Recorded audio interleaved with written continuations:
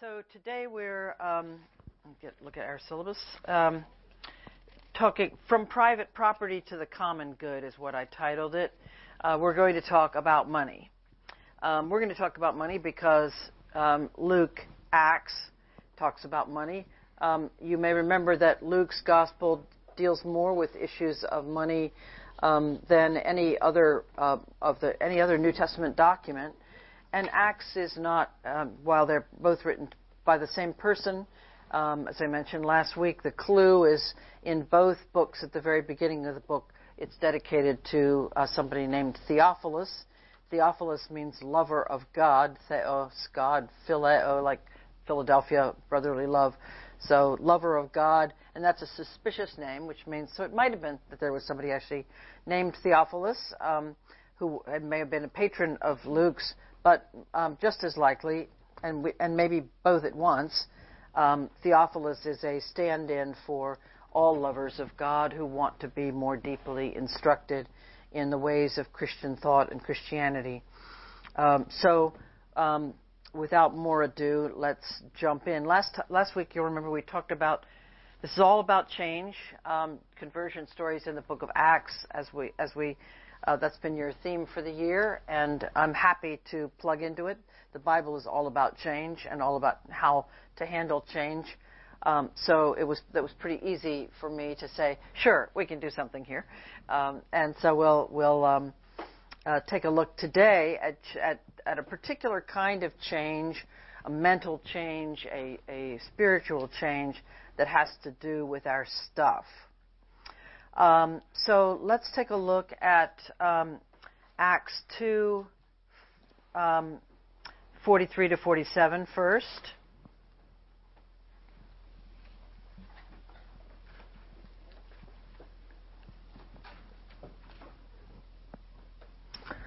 Where you can see already that this change is not a change that is initiated by human beings. It's an amazing way of hearing this. I'm just going to read you this paragraph. So we're in Acts 2, 43 to 47. Awe came upon everyone, because many wonders and signs were being done by the apostles. And you could add another because all who believed were together and had all things in common. They used to sell their possessions and goods and distribute the proceeds to all as any had need. Day by day, as they spent much time together in the temple, they broke bread at home or possibly from house to house and ate their food with glad and generous hearts, sincere, generous hearts, praising God and having the goodwill of all the people. And day by day the Lord added to their number those who were being saved. There's so much in there that to talk about. The first thing is the idea of awe. Awe happens when God is involved.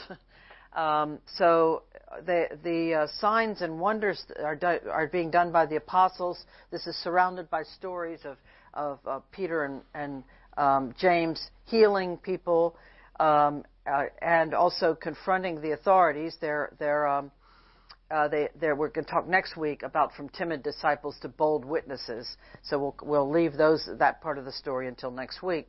But the things that people who were powerless are suddenly acting as if they had power and authority.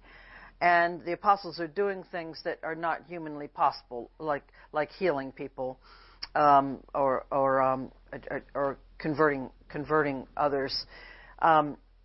And awe is also coming upon them because of what they're doing with their money. All who believed were together and had all things in common. This is not the way we usually live. It's not the way people back then usually lived. Private property is not particularly a new idea, although some of the ways in which it's understood in the modern world are new. But there's an idea that I have this stuff, you have this stuff, this person has this stuff, we have stuff. But in this case, yes, sometimes too much stuff, right? Yeah. I'm still recovering from moving, so I'm very aware of that. But in this case, people pooled their things, not just because it would be better financially for them to do so. It wasn't a corporation, but because they understood that the things they had were in service to God and for a better cause, a more important cause. So as a need came up, somebody would offer something that was extra or not needed anymore, and they would be able to convert that into cash for whatever they needed it for. So, and distribute that to the proceeds to all as any had need. So what drove this arrangement then was the need around them. And so they were known as a community that had no poor because everybody was taken care of. Now that sounds, immediately we go, communism, right? Socialism. And while we may cast an admiring eye up to Canada or the UK when it comes to healthcare, at least right now we do, there are also, there's no such thing as a perfect governmental system. Trying to figure out how to take care of those who have the least without taxing to death those who have the most. There's some kind of a give and take in all systems about how to do that and debate about how to do that.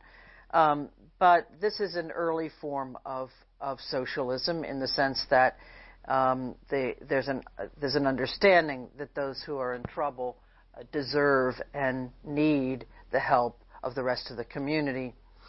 The very fact that it is not what people normally do is, I think, what caused the Lord to add to their number day by day those who are being saved.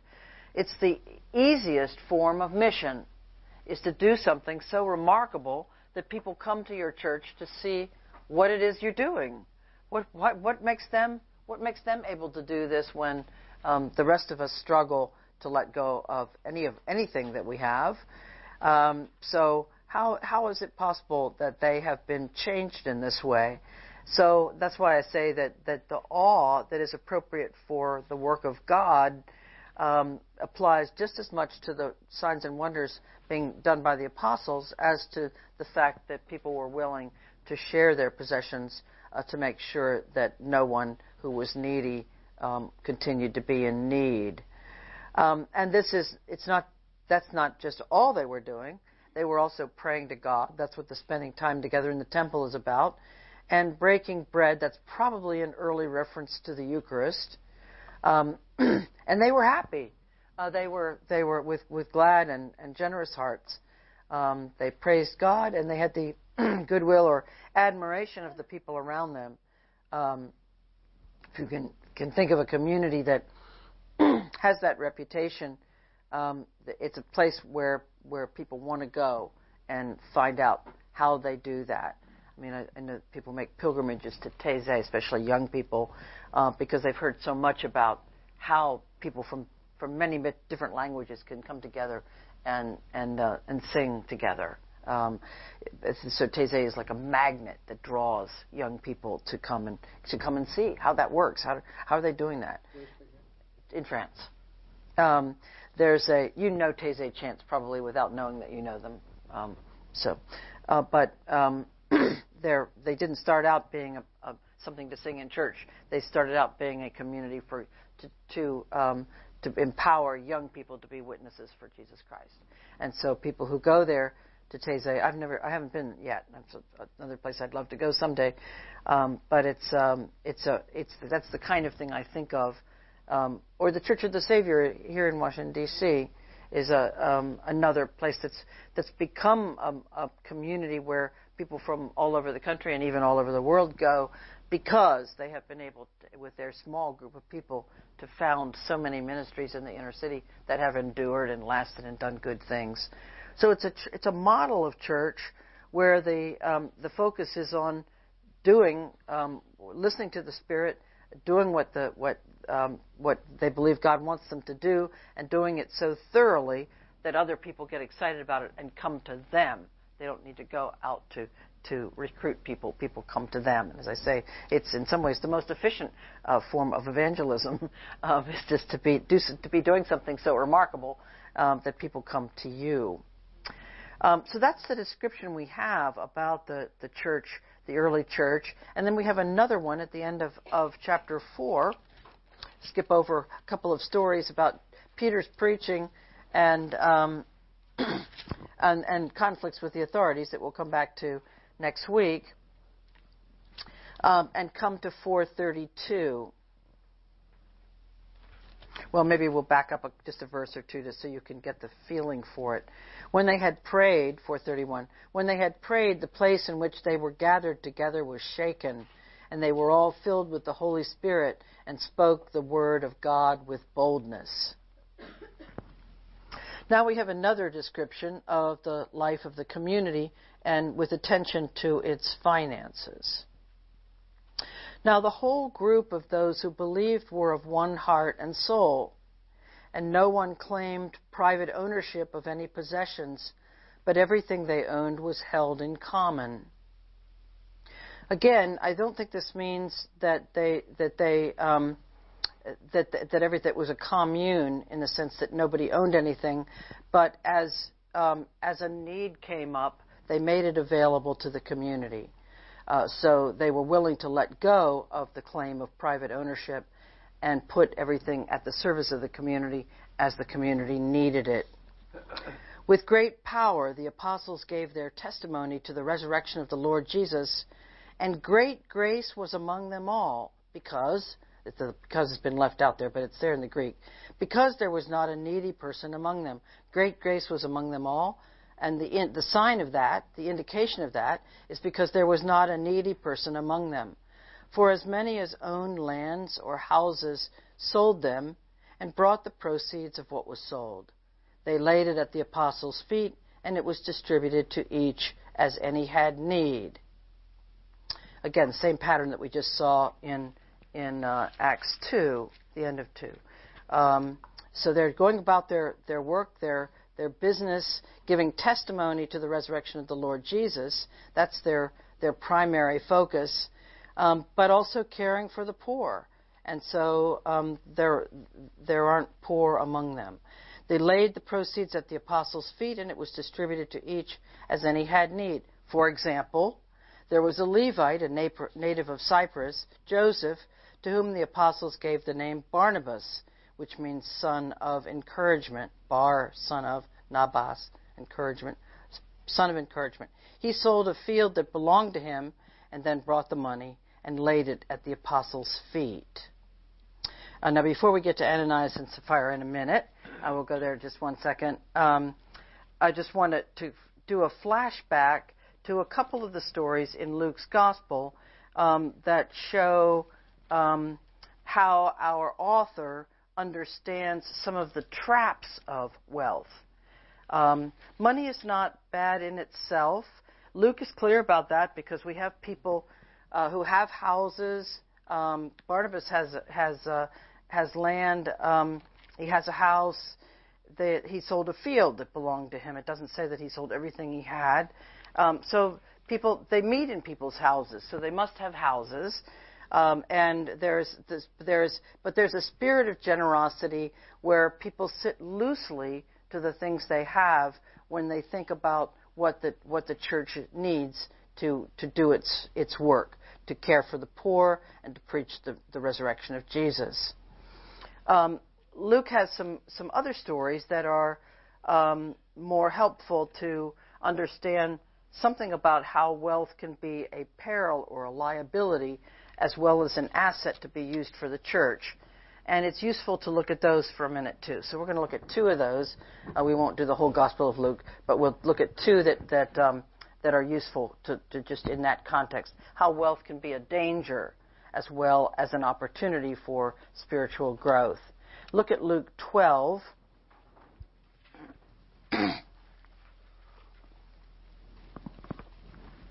It's so nice to be in a church where you don't have to tell people where Luke 12 is. I can just say, go to Luke 12, and I know you'll find it.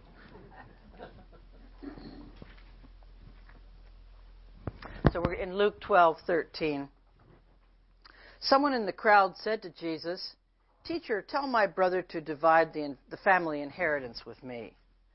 But he said to him, "Friend, who set me to be a judge or arbitrator over you?" And he said to them, "Take care.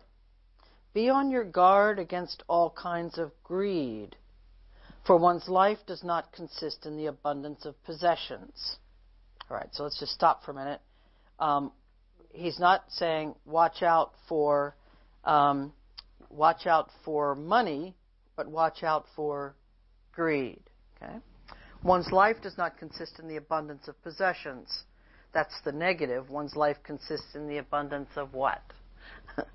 We might fill in the blank very differently, especially after hearing the rest of the story. Then he told them a parable.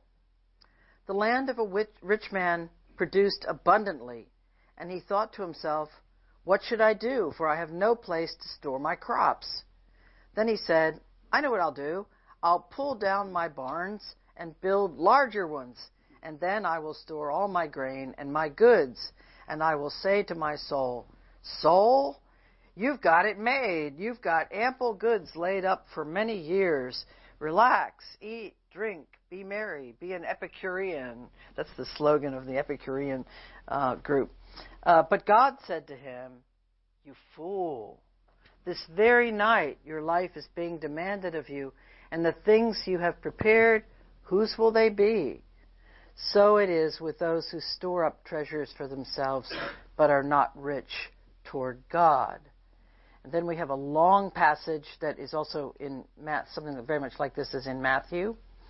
"So I tell you, don't worry about your life, what you'll eat, about your body, what you'll wear. Life is more than food. The body is more than clothing. Look at the ravens. They don't sow, they don't reap, they don't have storehouses and barns. God feeds them. You're worth a whole lot more than birds are.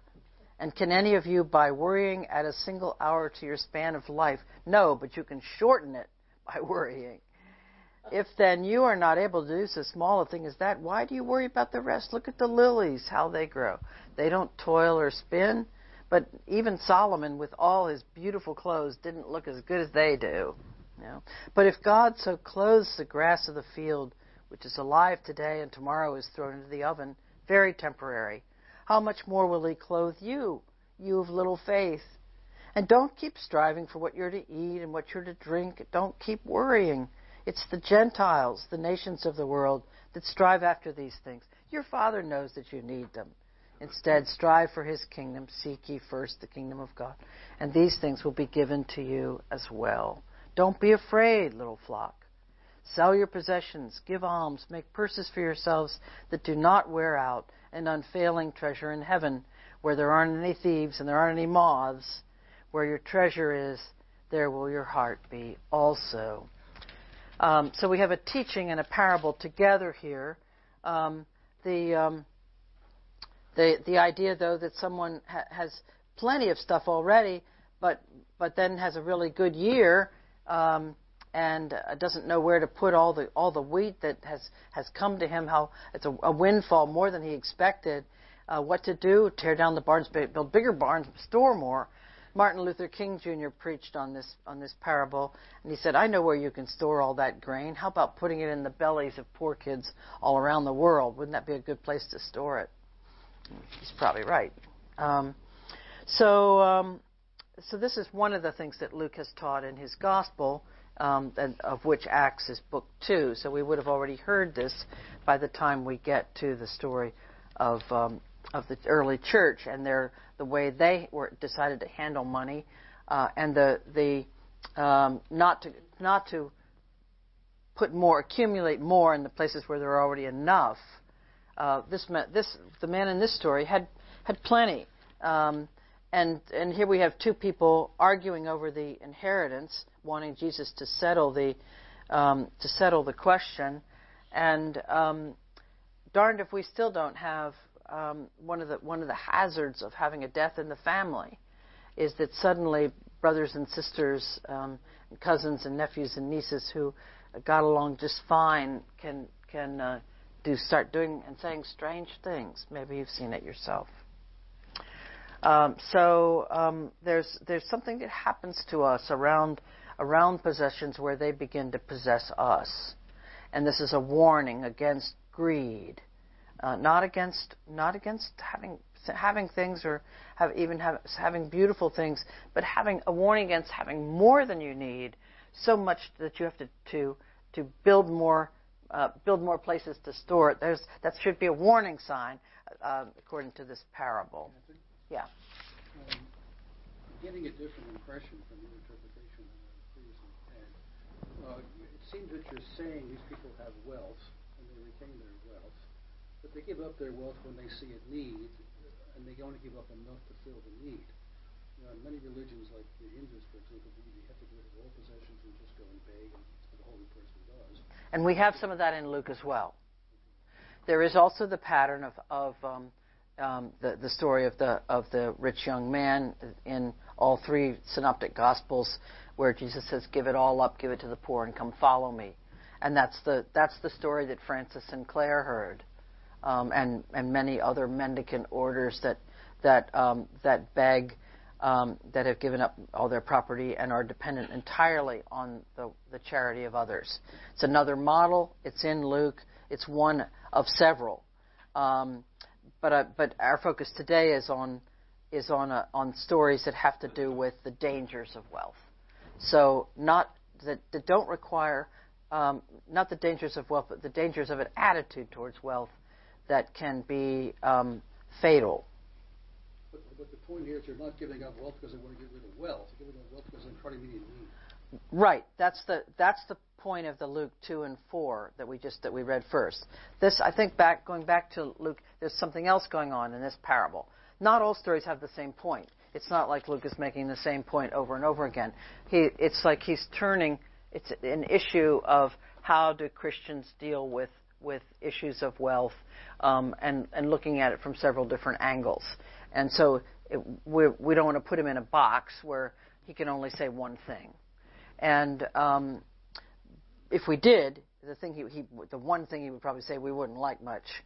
But we don't have to hear it that way. There's a whole variety of patterns in Luke Acts, and I'm trying to talk about some of them. But yes, there is that other pattern, and some people are called to that.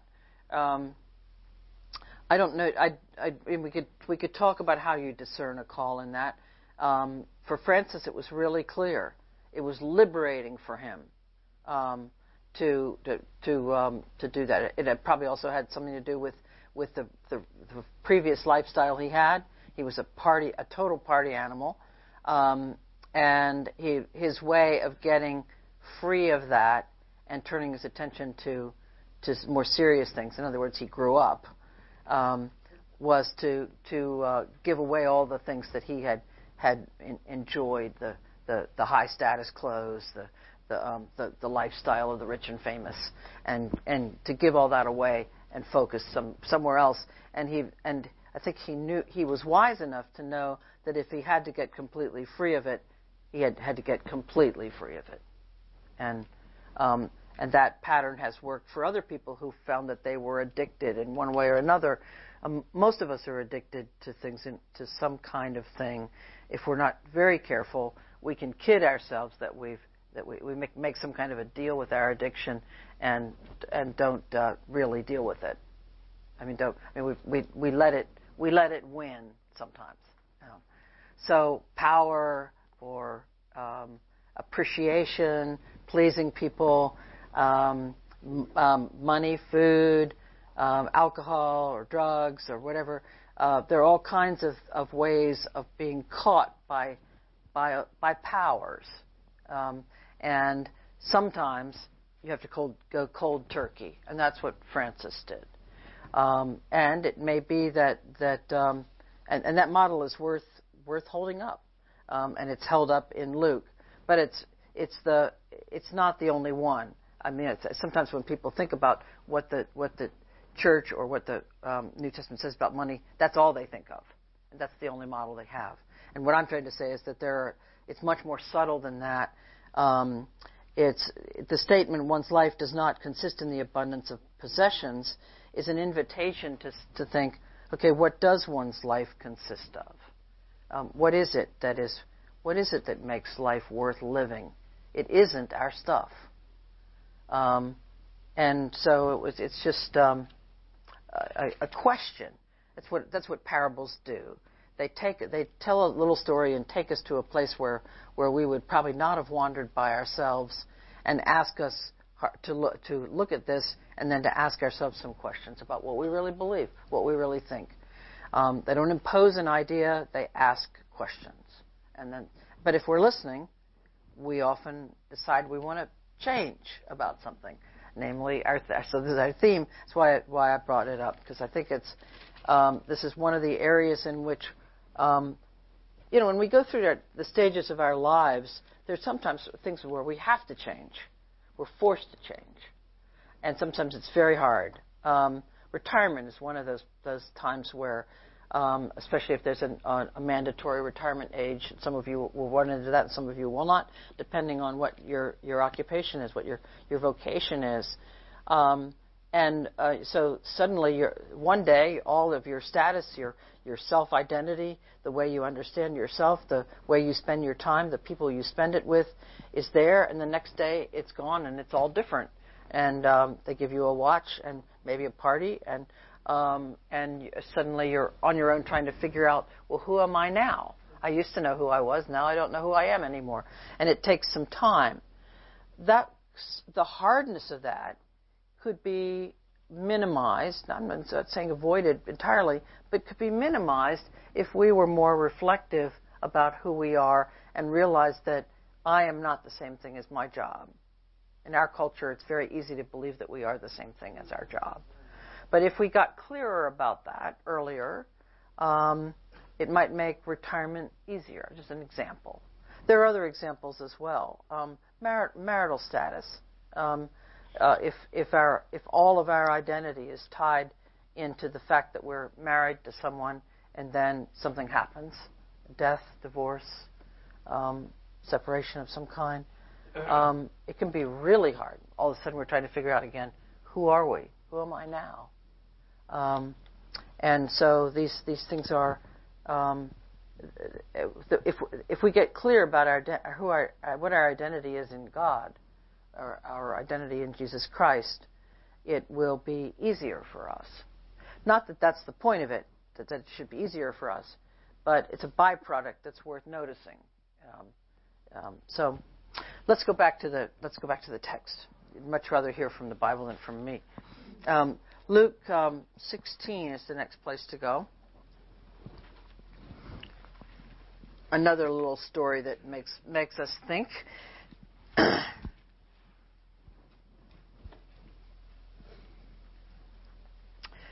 Luke 16:19. There was a rich man who was dressed in purple, which means he was really rich because it takes lots and lots of tiny little sea creatures to make enough juice to make purple. The fact that in Acts that Lydia was a dealer in purple meant that she had wealthy clientele. There was a rich man who was dressed in purple and fine linen, and who feasted sumptuously every day, a different restaurant every day. And at his gate lay a poor man named Lazarus, covered with sores. The rich man is not named in this story. Lazarus, and the name it's from Eliezer, it means God helps, and at the beginning of the story it doesn't look like God is helping much. At his gate lay a poor man named Lazarus, covered with sores, who longed to satisfy his hunger with what fell from the rich man's table. Moreover, the dogs would come and lick his sores. Probably not a help. The poor man died and was carried away by the angels to be with Abraham. The rich man also died and was buried. No angels, no bosom of Abraham. In Hades, where he was being tormented, he looked up and saw Abraham far away with Lazarus at his bosom. The translators change it to by his side because they can't deal with the word bosom. But you can, I'm sure, so we're going to go back to what it actually says in the text.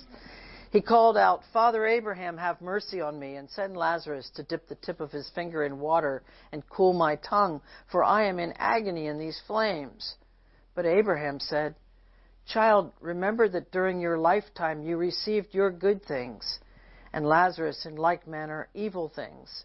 But now it's all been reversed. Now he is comforted here, and you are in agony. Not only that, but besides all this, between you and us a great chasm has been fixed. There's a Grand Canyon, so that those who might want to pass from here to you cannot do so, and no one can cross from there to us. So I couldn't send you Lazarus even if I wanted to.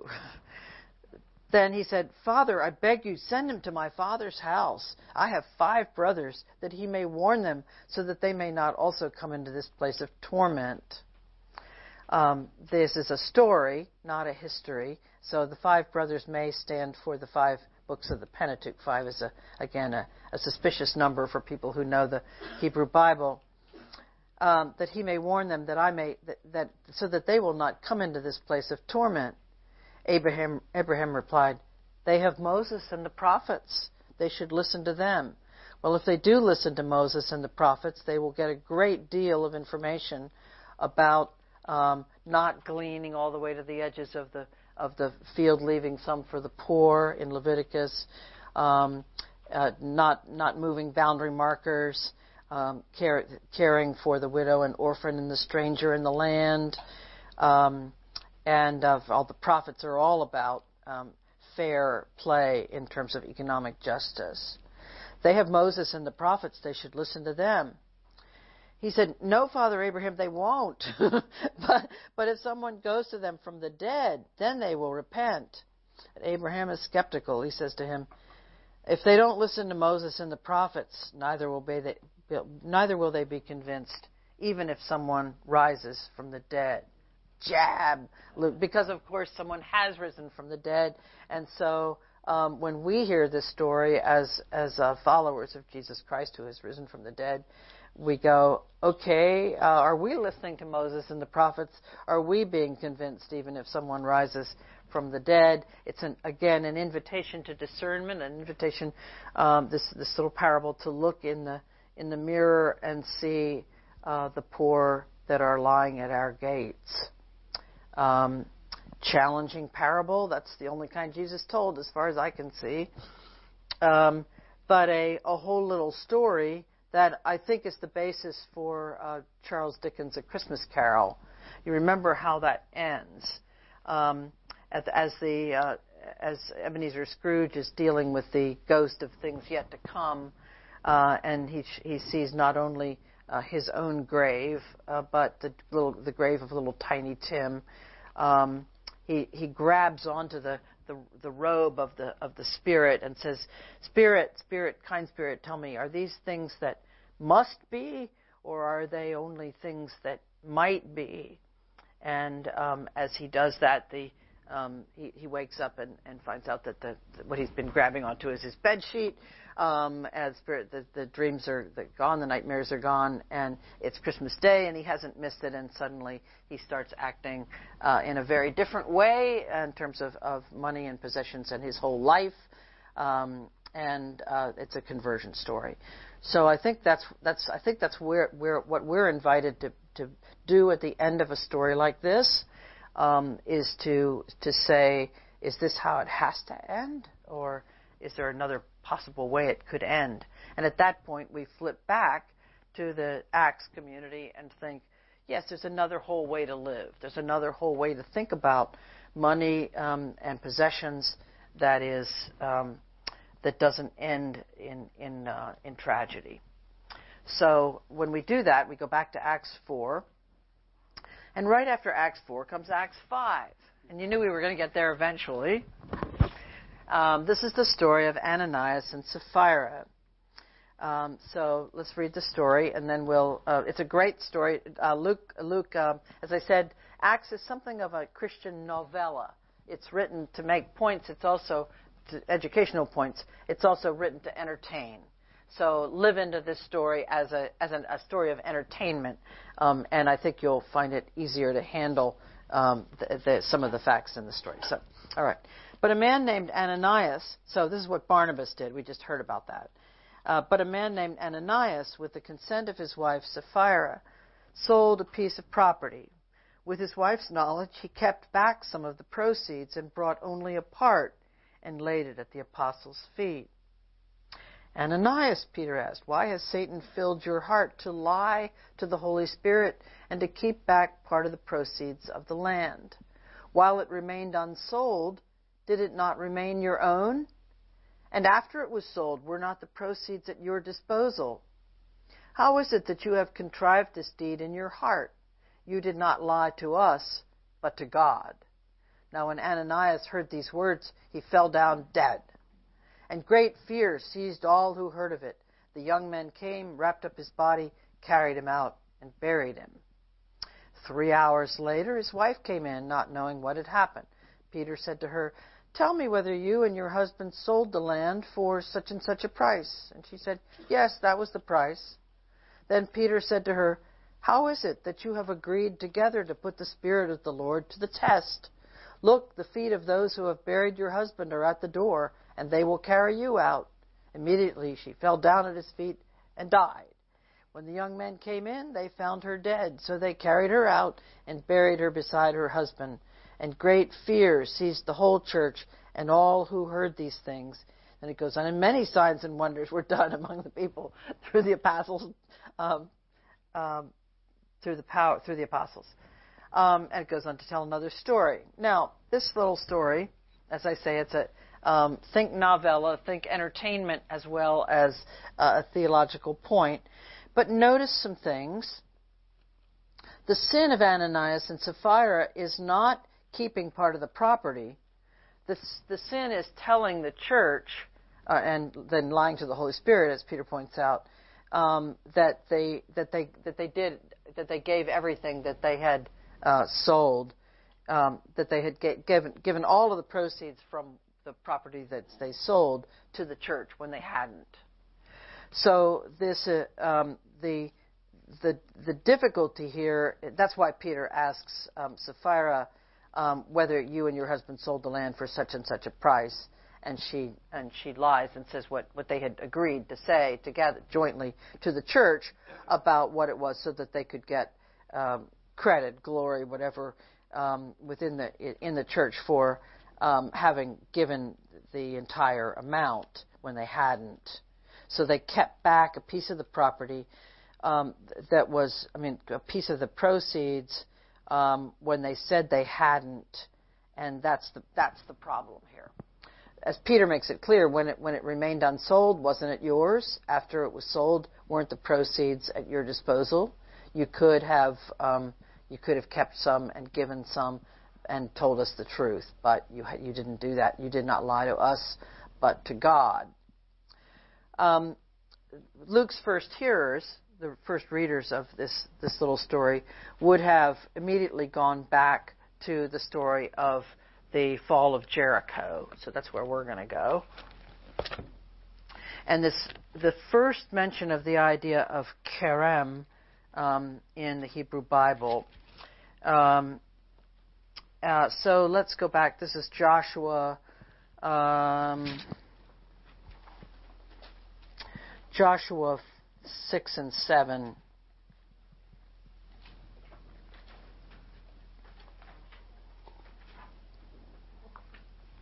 Complicated idea, but you won't really understand the story of Ananias and Sapphira unless you know something about this. We're in Joshua. About Joshua 15. Good.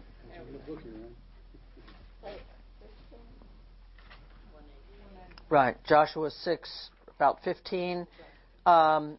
So this is the seventh day. They rose up early at dawn and marched around the city 7 times. Remember, 7 is the number of completion. And at the 7th time, when the priests had blown the trumpets, Joshua said to the people, "Shout, for the Lord has given you the city." And remember, Rahab the prostitute, who had given comfort to Israel and recognized that the God of Israel was going to give the city into the hands of the Israelites, is spared. And then 18 is the key language here. As for you, keep away from the things devoted to destruction. This is kerem, so as not to covet and take any of the devoted things and make the camp of Israel an object for destruction, bringing trouble upon it. All silver and gold, vessels of bronze and iron are sacred to the Lord. They go into the treasury of the Lord. So the people shouted, the trumpets were blown, the walls came down, Jericho fell to the Israelites. Skip over to chapter 7. But the Israelites broke faith in regard to the cherem, to the devoted things. Achan, son of Carmi, son of Zabdi, son of Zerah, of the tribe of Judah, took some of the devoted things, and the anger of the Lord burned against the Israelites. Now, it's important that we get his whole family tree. You'll see why in a minute, as they have this process of separating out till they get down to Achan to find out who is responsible for doing this. So then the Israelites go out into battle and lose drastically. Joshua, I'm at 7:6. Joshua tore his clothes, fell to the ground, and prayed to the Lord and asked, Lord God, why have you brought us out here to destroy us? Cut down to 7:10. The Lord said to Joshua, stand up. Why have you fallen on your face? Israel has sinned. They have transgressed my covenant that I imposed on them. They have taken some of the devoted things, the cherem things. They have stolen. They have acted deceitfully, and they have put them among their own belongings. So the Israelites can't stand before their enemies.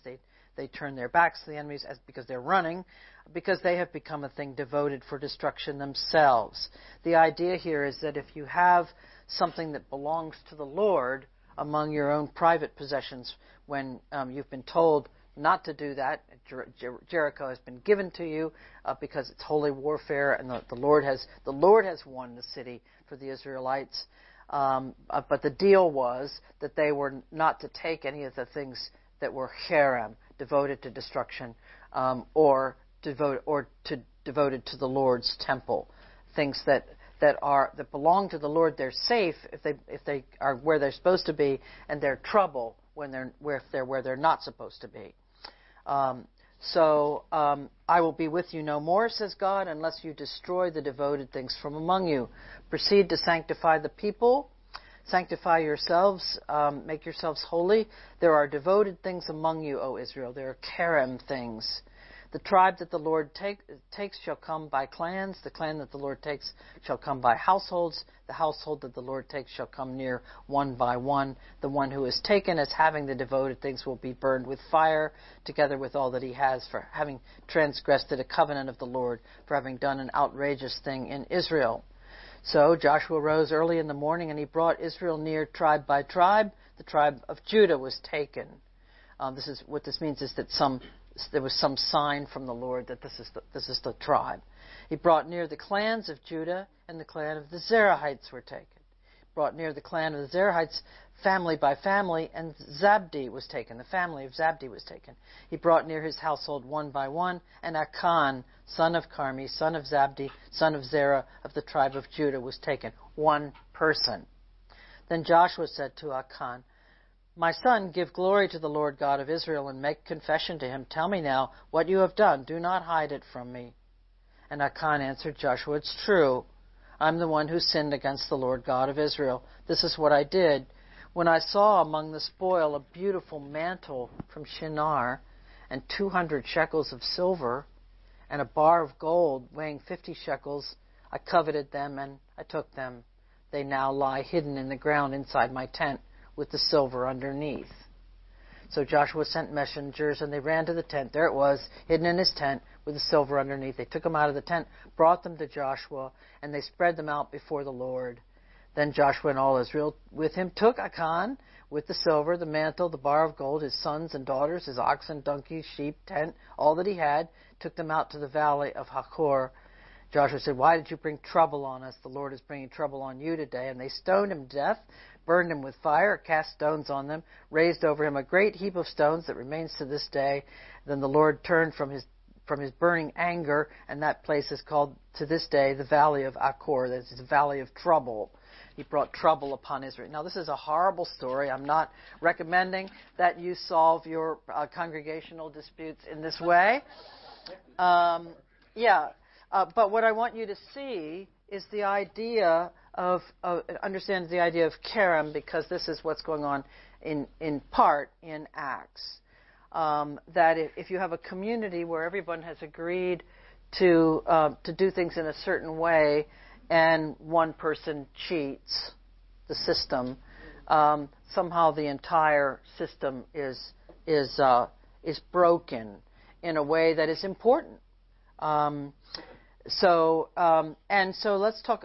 I mean, the three ways people get into trouble, mostly in church communities, is around sex, money, or power. That makes sense if you think about it for a minute. These are the places where we are. Some of the places where we are addicted, or can get addicted, can get confused about what belongs to whom and where it goes.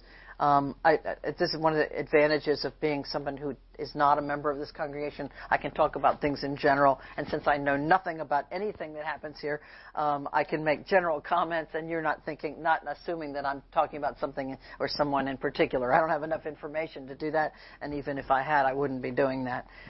But it's just so to be absolutely clear, because every community has its struggles around sexuality, around money, and around power.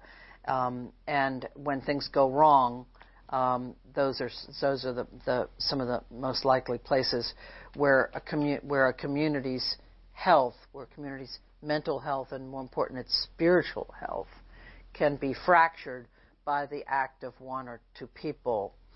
And so that's I think the best way to read this Joshua story. It's talk about drama. It's certainly dramatic. If you were staging it, each tribe comes up, each clan, each household, and get down to a Khan. It's a highly dramatic story.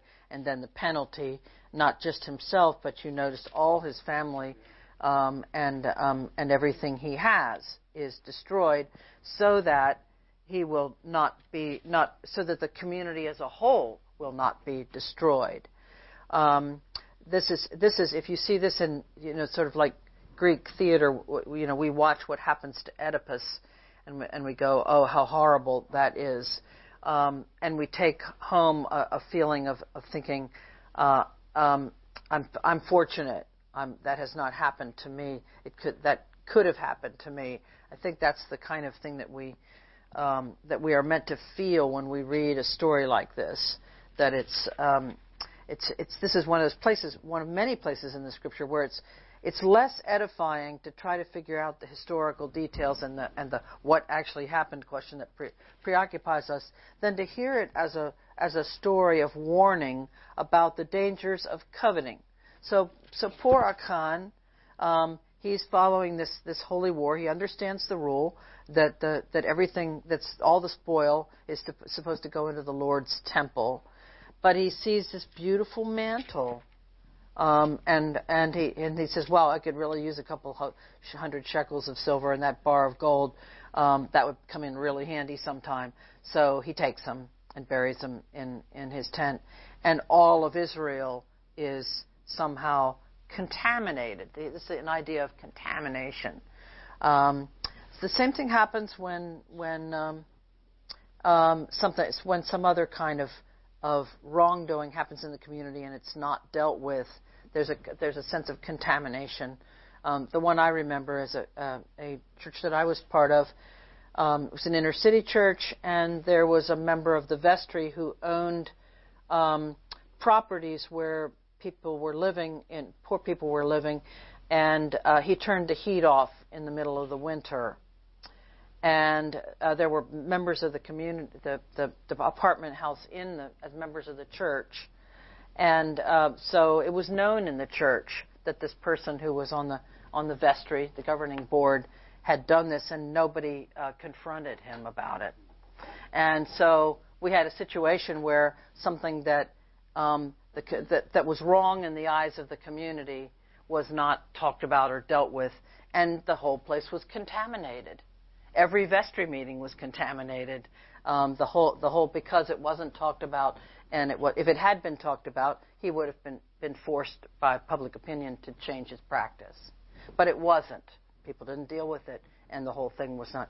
And the same thing can happen with an inappropriate sexual relationship. The same thing can also happen with inappropriate power relationships, where you have one person who's been in charge of something for a long time, and it's not just that they're good at it, but that they don't want anybody else to be in charge of it. And so you have a sort of a bottleneck where things can't flow and things can't go well for the community as a whole because of the one person has made a power grab of some kind. And if it's not talked about, if it isn't, then that it's talked about, but it's not the person involved who could presumably change, who could presumably be converted if we talked about it. So you know more about these things than I do. It's all what we live with, and maybe that's built into some things like your work situation where you can't do anything about it. But the church is meant to be different. So I think these stories are stories of warning, especially the story about the Ananias and Sapphira in Acts 5. Sorry. They're stories about how honesty in the church, how truth-telling is important, and not telling the truth about money, in this case, but also about power and about sexuality, can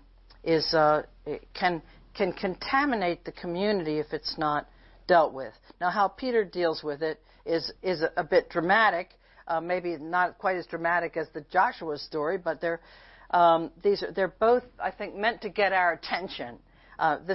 So please don't hear me as saying you should initiate some kind of a procedure to determine who in the community is lying about what, and that they will be shocked to death. I think that's what you sort of think, heart attack. These people they fell down dead, but I think we're meant to hear the something more like the story in Joshua that God will require of the community a kind of holiness. And while we don't need to buy into all of the details that Israel will lose in battle if the community isn't holy, that's the premise of the holy war, or that the community in Acts would not have grown and been able to do miracles if Ananias and Sapphira hadn't died. I don't think that's a valid reading. I think instead these are shocking stories meant to get our attention, and they do. They get our attention, and then it's an opportunity for us to think again about, so why in the world would you lie about something like that when it would be so easy to tell the truth? At least that's one of the things that occurs to me. So we have just a few more minutes. Let's hear from you and have questions and comments and reactions. This is provocative material, I think.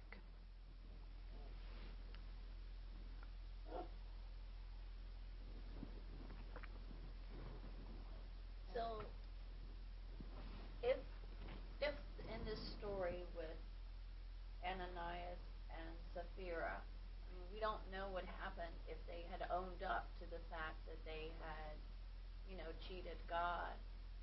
I mean, I guess there's the question, how would the community have handled that situation? Would they, forgive them? Would they cast them out? It's a question, if they, here he's kind of saying, why didn't you just tell the truth? Yeah. But I guess that's an open question for us. What would the community have done if they had been honest? Or even if the husband had died, but then the wife told the truth? What would have happened? So, I mean, I don't know in the New Testament, I don't know, are there stories of where people were cast out and no longer allowed to be a part of the community, even though they made a serious mistake? There are more. I don't know. I'm trying to think of one. But but he didn't repent. Yeah. Peter, I guess that's the real story. It's Peter who denied his Lord and then goes on to be the sort of apostle par excellence, because the people knew it and knew what a burden it was on him to have that known about himself, and he still followed the Lord. And so he would be a prime example of someone who did something that any one of us could have done. I mean, the community has to be honest about that too. The community has to realize that temptation is real and serious, and that people fall. And so a community that has wisdom in this area is going to be merciful. There are things in Paul and in otherwise talking about restoring people to community. But that implication there is that someone in at least one place in Paul, early in 1 Corinthians, that a person may need to be expelled from the community before they are restored again. And so there are church communities, notably the Anabaptist Mennonites, that practice shunning. It's a hard punishment designed to coerce the people to come back under the church's rule. Now, I don't know about you, but my thought immediately goes to there are abusive churches, and we probably all know some people who have either come into our denominations from an abusive church and have stories to tell about the abuse of power. And it's harder to confront the person who's in charge if they're the person who's abusing power, just like it is at work. So we know that it's not that, but this is a picture of how it's supposed to work. And so a church where someone has sinned does not need to be the end of the story. We're about forgiveness. That's who we are. Forgiveness of sins in the name of Jesus Christ is to be proclaimed to all nations. That's what Acts is. That's the mission of the church, given at the beginning of the book by Jesus. So the church is also called to look. Everybody's called to look in the mirror, not just the person who has fallen. So I think that it would have been lovely to have a chance to rewrite the story of Ananias and Sapphira to see what could have happened instead, and maybe that's part of what we're invited to do here. If they had just owned up and said, "Yeah, we kept it," but of course, poor Achan did do that, and it didn't matter. So that may be a difference in community sensibilities. Yeah. Questions everywhere. I can go over here first. I'll come back here.